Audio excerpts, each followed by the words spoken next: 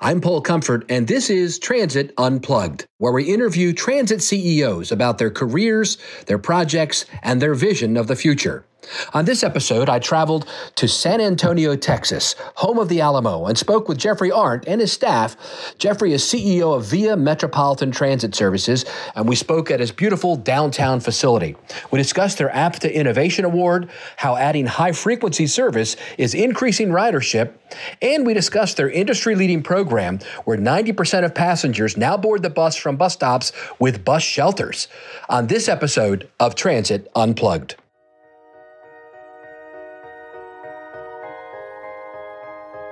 What does it mean to be a successful public transit agency? What are you doing to lead the way? It's time to learn from the top transit professionals in North America. This is Transit Unplugged with your host, Paul Comfort. I'm Paul Comfort. Welcome to our show, Transit Unplugged. And today I'm in San Antonio with our special guest, Jeffrey Arndt, who is president and CEO of Via Metropolitan Transit. I'm sitting in his office right in front of a BRT station. Jeff, this is awesome. Thanks for having me in. Thank you. I'm glad to see you. Yeah, great to see you too. I was just telling you, I was around your city today and yesterday, and so impressed with what you've done here with transit. We have made a lot of strides in our investment in transit here in San Antonio. As you mentioned, we have across the street what we call Central Plaza. It is the single most transit-rich point in Bexar County. Wow. So in addition to the fact that our Primo service, and Primo is what many people might define as BRT light, okay. In addition to the Primo service that goes here, we have a series of other routes, 1.1 million passenger boardings on that plaza each year. 2 of the top 5 stops as far as activity are on that plaza. It's only been open about 3 years. We just completed, we had a goal to complete the installation of 1,000 new bus shelters in a 3-year period, so as you know, traveling around the country and in the systems you've been, to put in 1,000 shelters over 3 years is pretty phenomenal. It is, yeah. So we now are a system where somewhere between 90 and 95% of boardings happen at sheltered locations. Wow. Which is almost unheard of. That's got to be like a record for... I've never heard of that before. I don't know if anybody's tracking that, but if you are... Is it because it's so hot? Is that why you're doing that? It's because we feel the passengers, should be provided the dignity of a place to wait for the, That's wonderful. For the bus. We are now going back and retrofitting the majority of those shelters with solar lighting. Oh, wow. Which was developed in-house. Jeff. So that shelter lighting, provides both security and also many times the community really appreciates it because there's not a lot of street lighting in those areas. So that's an area where we made significant investment. We're always investing, obviously, in technology because you have to do that. We were the first transit system of any significant size to implement free Wi-Fi on our entire fleet. And that was how many years ago? 3 or 4 that we put 3 years ago. We have free Wi-Fi on every bus in the system, on every Via Trans vehicle in the system, so the paratransit fleet. And then we have it at many of our high-density locations like the plaza right across the street. So we were the first in the nation to do that. That's great. So tell us about yourself some. I like to always kick off the show. So, you're the CEO of the transit system, Sure. And this is a CEO interview show. Okay. And so people always want to hear about the CEO and what career path did you get on, and how did you wind your way here? And you've been here for how long as CEO? I've been CEO for 5.5 years formally, and I've been at Via for 7 years. Okay. And how did you get here? So it started on a snowy... No, I'm not going to do that. Good, yeah. Tell me the novella version. Yeah. So I graduated from the University of Notre Dame with a degree in engineering and went into traffic engineering. So I was a traffic engineer for about 3 years and ended up in Houston. And they had the need for somebody with a traffic engineering background as they developed out their HOV and park and ride system. So that's how I got into transit right there. When you're in a very young organization, you're not so much pigeonholed into an area. And so I was able, during that first 10 years at Via, to move from capital planning and capital development into service planning and then into finance and O&B, all in Houston, all over Houston. Ultimately, in Houston, I was the COO over the system when Shirley DeLibero was the president and CEO, wonderful lady. Yes. When we opened the first light rail system, we opened that first leg of the light rail system, on January 1st, 2004 at 10 a.m. There you go. So obviously that was a date and time that printed in your mind. Huh? Well, yeah, January 1st is a tough day to have an opening of anything, right? Yeah. So in any case, I worked for 25 years for Houston Metro. When I left Houston Metro, I went to Texas Transportation Institute for about 5 years. Oh. And they are the largest university-based transportation research organization, probably in the world, but at least in the United States. And I was a research scientist. And everyone goes, oh, scientist, that sounds so cool. Yeah. What it really meant is I couldn't be a research engineer because I was not a PE. Okay. I'd moved away from engineering and I was no longer a PE. Right. But I had great experience. And the big thing about working for Texas Transportation Institute was that I got exposed to every transit system in the state of Texas. We had like roughly 70 small urban and rural systems and a dozen MTAs. So you grow up in a single system for 25 years, you really know that system, right? But you don't know necessarily how other people might approach things. That was just a really wonderful experience. And I had a couple other short gigs, one with First Transit in Houston, an organization I have highest regard for. Yeah. They had a deputy CEO position here. A recruiter tricked me into applying. And I was brought on. Keith Parker was the CEO at the time. Within a matter of 8 months or 9 months, he left to go to MARTA at the time, and the board then brought me or elevated me to the CEO position. And what job did you have when you came on board? Deputy CEO. Deputy CEO. Yeah, okay, great. So that was nice. You had a year or so where you learned the ropes, and that's perfect, man. Yeah. So during your last 7 years, tell us about some of the accomplishments you've had as CEO. What are the new cool things you brought to VIA? Well, not to toot your own horn, but I mean, people want to know that stuff. Well, I want to start with the fact, because I know sometimes CEOs go with this angle that they were just in terrible shape and I came in and somehow raised them from the fires of hell. No, that's not true. VIA actually had a national reputation of being an extremely well-run and cost-efficient. I mean, their cost was way down. Nice. It was so good that when I was in Houston and did peer comparisons, VIA was never a peer. Wow. You didn't want them as a peer. Oh, okay, yeah. Because you couldn't compete, right? I got you. So they were really good at the real, what I call the bread and butter. Yeah. But they also had developed themselves as kind of an internalized organization. And so one of the things we did is really open the organization. And in many respects, we had healthcare that was 100% internally administered. We had workers' comp 100% administered. We had a personnel program that pretty much kept non-VIA people from coming into jobs unless you could get hired at the level I was, right? Okay, yeah. So we really opened the system up. We brought in a lot of expertise that way. I'll just tell you one of the benefits through third-party administration of our health benefits is we shaved our health cost like 20-25%. In fact, we did not have to pass on any kind of increase for health benefits this year to our employees because we were able to cut those expenses so significantly. That's amazing. So that's really big. Those are really, really big things. I think the second thing is we really focused in on what makes transit work. So just a little bit of background. The MTAs in Texas were authorized by the legislature in the 70s that certain kinds of communities, sizes communities, could create MTAs. The first MTA that was voted in Texas was VIA. Okay. San Antonio voted in first. The legislature allowed you to impose up to a 1% sales tax to support transit. VIA, as the first organization, went in with half a cent. They didn't go in for the full cent. After that, Austin and Dallas and Houston all went in for the full cent. So we are at, from a funding perspective, at sort of a disadvantage compared to our peer MTAs. So you're still there at a half cent? Yeah, we're still at a half cent. And unfortunately, while we could go for the other half cent, we don't have room under a sales tax cap to do that. So there would have to be other taxes that have come in since. So funding is a big issue for us. We found a strong champion in City Councilman Ray Saldana, who will term out next year, and we will miss him tremendously.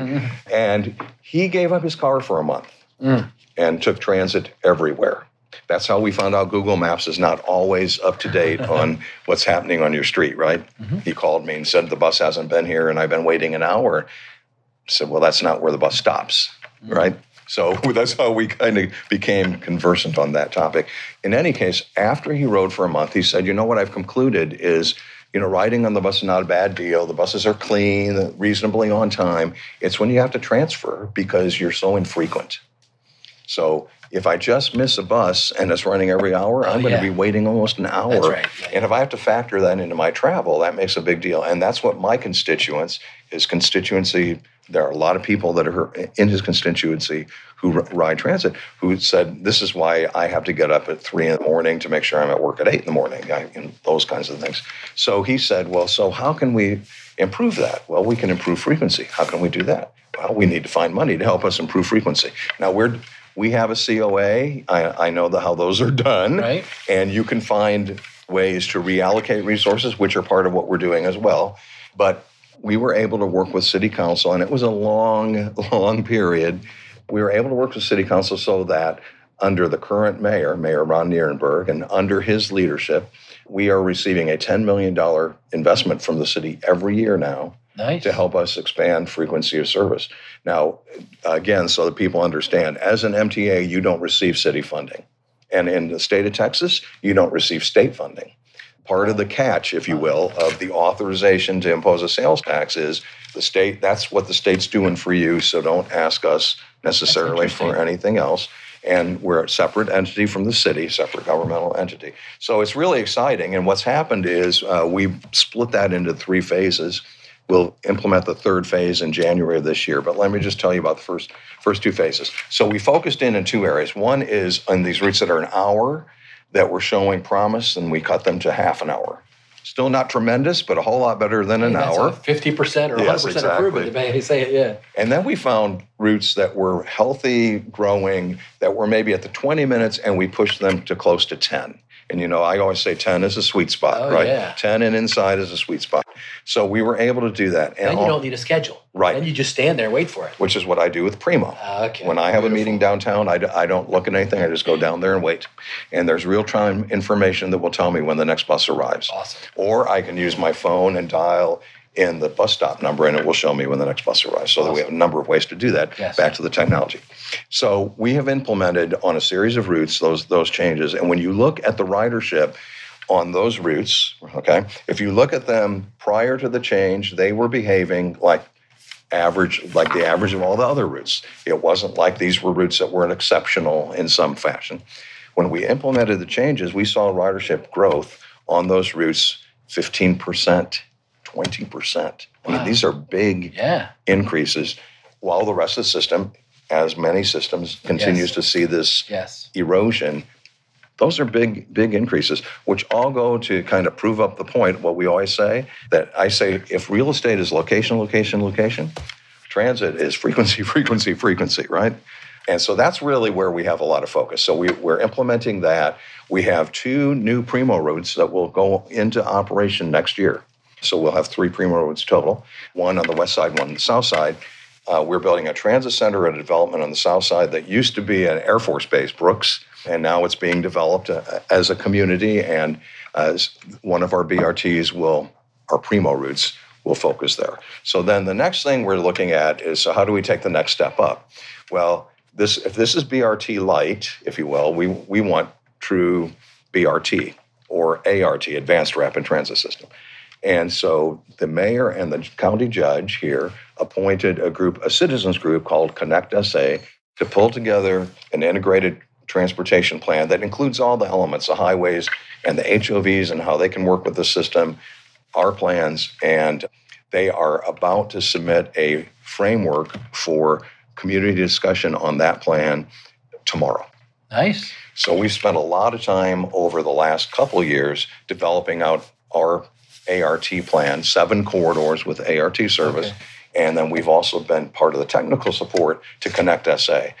The big push with Connect SA ultimately will be to find the funding to help build what's in that plan. So you're calling this whole thing, the name of it is Connect SA, right? Yeah, that's funny. That's what I wanted to call it in Baltimore, is Connect Baltimore, but we ended up doing Baltimore Link, And the fundamental fact is that $0.50 we are providing that have sent right now on the street pretty much. What's your what would you say your annual budget is here, your operating capital budget? It's the operating budget is 240 roughly. Okay. 240 million. And then you've got the capital budget varies tremendously by year. Like we bought 270. We have a fleet of 454. We bought 270 buses like 2 years ago. Okay. A part of the reason, and I know that's not necessarily what I would want to do. You'd rather space it a bit, right? But the fleet was getting so old that we had to step in and say these buses definitely need to be replaced. The board explored CNG, diesel, but I think nobody was excited about diesel. So CNG and electric. Okay. And at the time we were doing all this exploration, which was maybe 2013, electric was not where it is today. Mm-hmm. And so the board was not comfortable at that point in taking 270 out of 454 buses and putting it in that technology yet. So we went CNG. And like Fort Worth has done. Right. Yeah. And I think over 300 of the buses that we have in the system now, probably well over 300, are CNG. In order to manage that, we have a single garage that you visited, right? Yes, I was there today. Yeah. We have 600 vehicles at that garage, and you know that's probably double what most garages That's a lot. handle, right? And because we have all those vehicles at one location and we want to fuel them, we had to build the largest CNG fueling station in North America at that facility. So if you didn't see it, you need to go back. Yeah. It's a record breaker. Wow. Is there any plans to do another garage somewhere? Oh, yes. We have. Or whatever, yeah. What we're going to do is we're going to build a facility that will be completely ADA paratransit, which we call Via Trans, completely Via Trans oriented. So right now you have Via Trans people that are at TransGuide, which is like a traffic management center. You have Via Trans people that are administratively, they're at Myrtle Street. And then, of course, the vehicles are all there. And we're going to bring all the people together and all the vehicles together in a single location. So, including the contractor, or? No, the contractor will continue to have stay out, their facility. You'll put all your people together. We'll have all our people. But our people do all the certification, do all the dispatching. So it's a large portion of the operations. Yeah, of the operations. The command center. Yeah. That's a good term for it. That's good. So we have that. We bought a piece of property for that. We received bus facility grant, $6 million to apply toward that facility earlier this year. Okay. You've kind of told me a little bit about it, but maybe a little bit more on the scope of your service itself, the kind of the land mass you serve, how many vehicles, how many employees, those kind of things. Just kind of by the numbers. Let's talk by the numbers. We should have we have a by the numbers slide. 454 buses. Okay. We have about 150 vans that we operate because the contractor operates 55% of the service roughly, and we operate 45%. And do you do a lot? They were telling me today that you do a lot. The contractor's a lot of the demand responsive, whereas you do a lot of the subscription service yourself. That's how it gets divided up. Oh, that's great. 36.6 million passenger trips annually. Wow, that's good. We have 96 routes.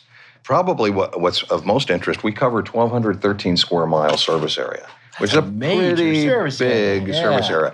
And it's not very much smaller than Houston Metro service area. Really? Yes. And it's more than double the size of what DART covers and what Capital Metro covers. More than double. Is it just because your county is that big? Yes. We serve all of Bexar County, save a few suburban cities that are no longer members. Okay. So we have 14 cities altogether, San Antonio obviously being the largest. Yes. And then 13 other communities that form up our service area. Okay.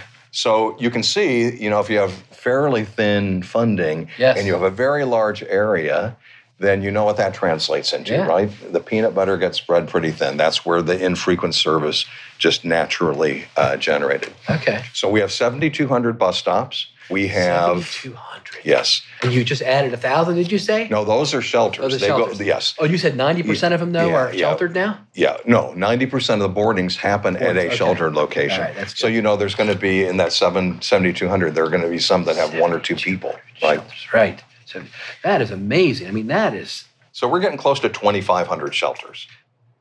That's pretty significant. That is big, yeah. Yeah. In Baltimore, I had 6,000 bus stops, and I reduced it by 1,000 in order to improve the efficiency of the route. So they weren't stopping. And that's part of our COA. Okay. The very same thing. I got you. Yeah, that's smart. Yeah.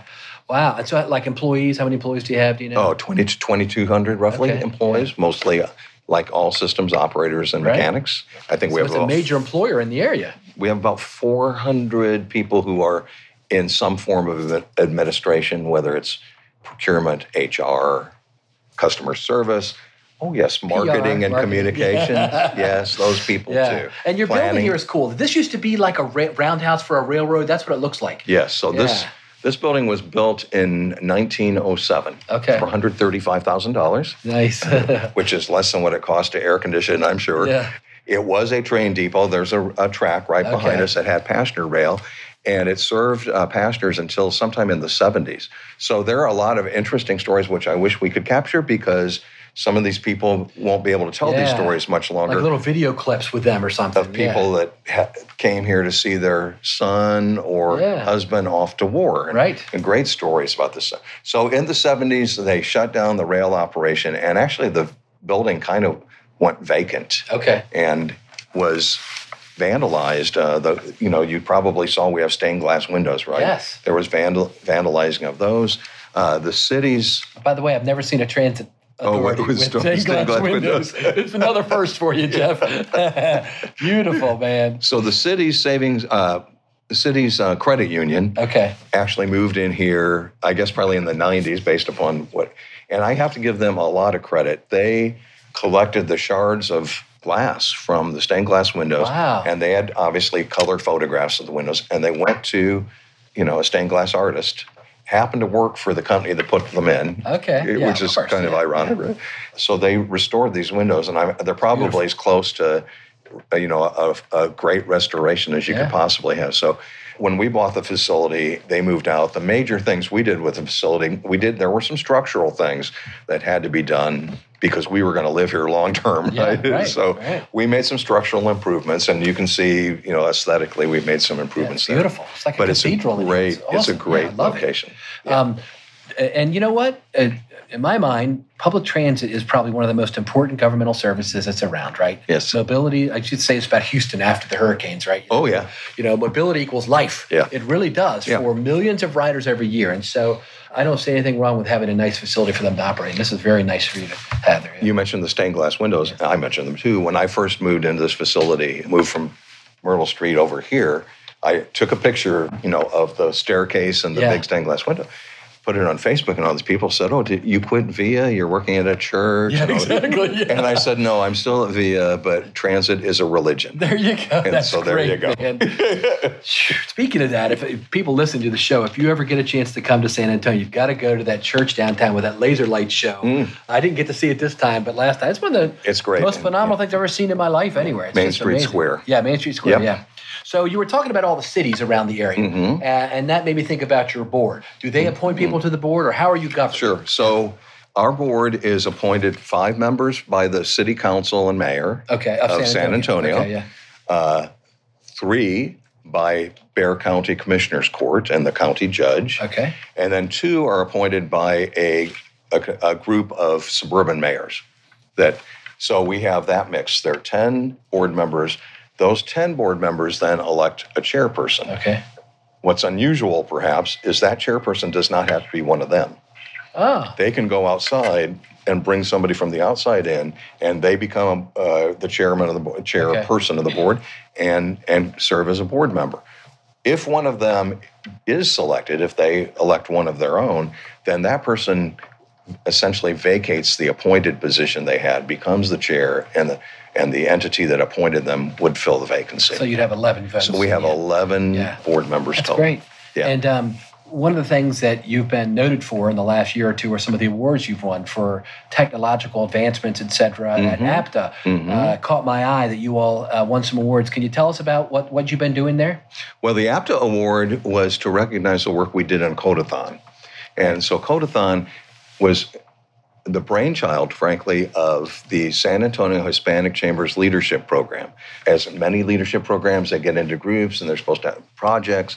And so somebody came up with this idea of a Codathon, and they were looking for a public agency that would be willing to partner with them. And VIA is very active with the Hispanic Chamber and with the leadership program. So we said, Yeah, we'll do that. And we've had 2 of them now. The interesting thing, so what happens is folks team up and create these teams and come in and compete. And there's a judging panel. There's no VIA involvement in the judging panel. It's external IT folks. Yes. And they will judge the various entries, if you will, and decide which ones are the best. And there's monetary awards for the top award winners. What's interesting is that last year's top award winners actually has an app that's, if it's not on there now, it's about to premiere. It just has to do with if you're in a location and you want to grab a quick bite to eat, you hit that and it brings up your choices and what transit routes you would take to get there. That's awesome. So a very cool program and one that could be easily repeated. That's one of the things I think that I like about the awards that APTA gives is a lot of the programs in the safety side as well, right. And the marketing side. We as an industry, we can borrow from each other very easily without any problem. Yeah, that's great. And so I think that's one that could be easily added. So we won an award through Smart Cities this past year for our Go Mobile app as one of 50 transformational projects across the nation. I don't know if they did one per state, but there were 50, and we were one of them. I think you just win a Texas Transit Transit Association named us the outstanding MTA in the state of Texas. That's great. And they gave us the Innovation Award. You're right. Yeah. So I'll be speaking at the conference coming up when they're joining with SWAT. Oh, in El Paso. Yeah. I saw you did a little video for him. That was cool. Yes. Yeah. I'm the chair of SWAT this year. Are you? Yes. Oh, okay. That's great. Yeah. Well, very good. So what do you see as next for your agency? I mean, you've talked a little bit about it at the beginning, but give us a little fuller scope of what you see coming next. Okay. So clearly we're going to implement these additional BRT Lite, the Primo lines. The other thing we're doing, and it all goes to this mobility as a service. And so we're experimenting with what we call mobility on demand, but I hope we come up with a catchier phrase. Yeah. I have to call out to Stockton. They call theirs Van Gogh. And I thought that was brilliant. And so, Donna, good job. Yes. So in any case, we identified an area where we had like 3 bus routes that served like once an hour into an area that's very suburban development. And I always tell people, as far back as I've been in this industry, we've always talked about the challenges of serving the suburbs, right? And for most of that time, we talk about it, and then we just put fixed route bus system out there, as though, okay, it's the only tool we have in our toolbox, so I guess that's what we'll use. Right. So what we're talking about is removing those routes and creating a zone where you would have mobility on demand. You could call a vehicle, and we're proposing, and it'll go to our board in January. We're proposing that you could travel anywhere within the system for the price of a local fare, or we would have a connection point where you get into the remainder of the system. Awesome. And so it would be treated just like a VIA service that way. We have a proposal. I believe that a cab company actually would be delivering the service because they happen to be on the team that kind of emerged, but obviously it could be Uber or the Lyft. We had a partnership with Uber during our Fiesta. Fiesta in San Antonio is like a 2-week-long celebration. I mean, major celebration. I got to come back for that, man. You do. Yeah. And we had a partnership where they provided connections to our park and ride service that brought people into service. Yeah. It's always bothered me. I had the same thing in Houston around the rodeo. When people would use our services and they would leave the facility, the party, if you will, and I knew they'd be on our bus for maybe 20 minutes, and then they'd be in their car, and sometimes really shouldn't probably have been getting in their car, right? Yeah. So the whole idea was let's find a way That's great, Jeff. Yeah. to keep them from having to get in the car. We're in a partnership with Lyft. Right. This deal about 500 people give up their cars. Yes. And they get a certain account with Lyft, and they get a monthly pass from VIA. That's great. And so, So what else? Anything else big coming up? The Connect SA effort. Oh yeah, that'll be big. Yeah. Really big. Yeah, really big. I mean, that's the new greatest thing. So, is your overall transit system ridership? Is it following all the other trends of other cities? Yes, it is. Has it been going down? It has been. On these routes where you're getting more frequency, that's where you're seeing it happen. Totally. And actually, to credit the marketing people, because it's sometimes hard to isolate those things. Yes. They've done target marketing on some other services like the Viva service the Viva services center at the Alamo today, and they will take you, I always call it the mother-in-law route, take your mother-in-law to the Alamo and give her money to buy a day pass, and she can go all through downtown, up to the Pearl, down to Southtown, to the museums. And so they're really niche type routes, easily identified. And the marketing people have done some really targeted marketing and had very substantial responses with ridership. Do you run those trolley type buses down there? Is that you? That's one of them. Yeah, I thought so. Yeah, one of your guides downtown when I was there yesterday suggested I take that right in front of the Alamo. You can get on this trolley, and that's really great. You've got quite an extensive, not only bus network, but all the things you're doing to really serve your area. I mean, that's wonderful. It's no wonder you're the Texas Transit Association System of the Year. That's great, wonder. Yeah. Well, thanks so much for taking time with us today. I really appreciate it. I think the people across North America could learn a lot from how you're doing things right here in San Antonio. They should come to San Antonio. So it's a great city. Oh, it is. It's amazing. The Riverwalk, the Alamo. And I don't ever say it's a great city to visit because it's a great city to live in, frankly. And that's wonderful. I just love this place and so happy that VIA can contribute to the economic well-being and people getting to jobs and to the doctor and making all those essential connections in their lives. That's what it's all about, isn't it? Yep. Yeah. Thanks so much for telling us about it today. Absolutely. You've been listening to Transit Unplugged, powered by Trapeze Group. To stay up to date, subscribe on iTunes or Google Play, or join the conversation at transitunplugged.com. Thanks for listening.